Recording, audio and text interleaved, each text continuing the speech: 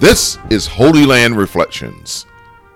A pilgrimage has been described as a journey, often into an unknown or foreign place.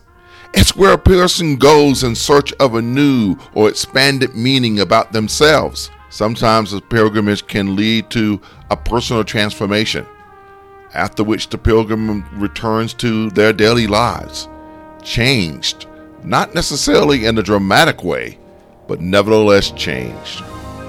I'm Marvin Bland, a pastor and multimedia storyteller of Jesus. These are my daily reflections of my second pilgrimage to the Holy Land.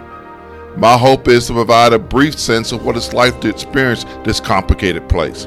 My desire is to provide these reflections in a clear, concise, and correct way, worthy of this lovely and wonderful place, and also your valuable time.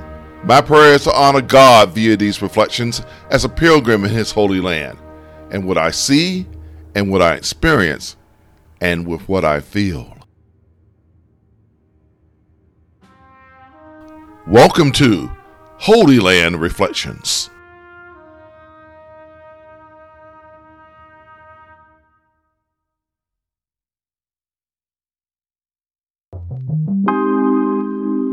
Jerusalem, the city of everything.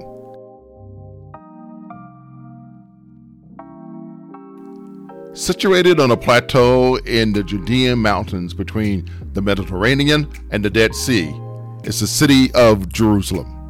One of the oldest cities in the world, Jerusalem is claimed as a holy city for three of the world's major religions: Judaism, Christianity, and Islam. Both Israelis and Palestinians claim Jerusalem as their capital, and Christians like me make pilgrimages to Jerusalem to see the capital where Jesus died and was risen. It is in those claims of holiness that has led to conflict. Throughout its long history, Jerusalem has been destroyed at least twice, besieged 23 times, captured and recaptured 42 times, and attacked over 50 times. Through it all, Jerusalem, a city situated on a plateau, still stands. A city of holiness, a city of conflict, a city where people of all faiths come, a city where people of all faiths worship, a city where people of all faiths live with each other, yearning for peace in a land of war. Jerusalem, situated on a plateau, still stands, and stands because God said in Isaiah 56:7-8 that it would stand. The Message translation puts it this way: I'll bring them to my holy mountain and give them joy in my house of prayer. They will be welcome to worship, same as the insiders, to bring burnt offerings and sacrifices to my altar. Oh yes, my house of worship will be known as a house of prayer for all people and nations. This is the decree of the Master, God Himself, who gathers in the exiles of Israel. I will gather others also, and gather them with those already gathered. Today, I proudly gather with pilgrims of all nations and faiths to Jerusalem, the city of everything.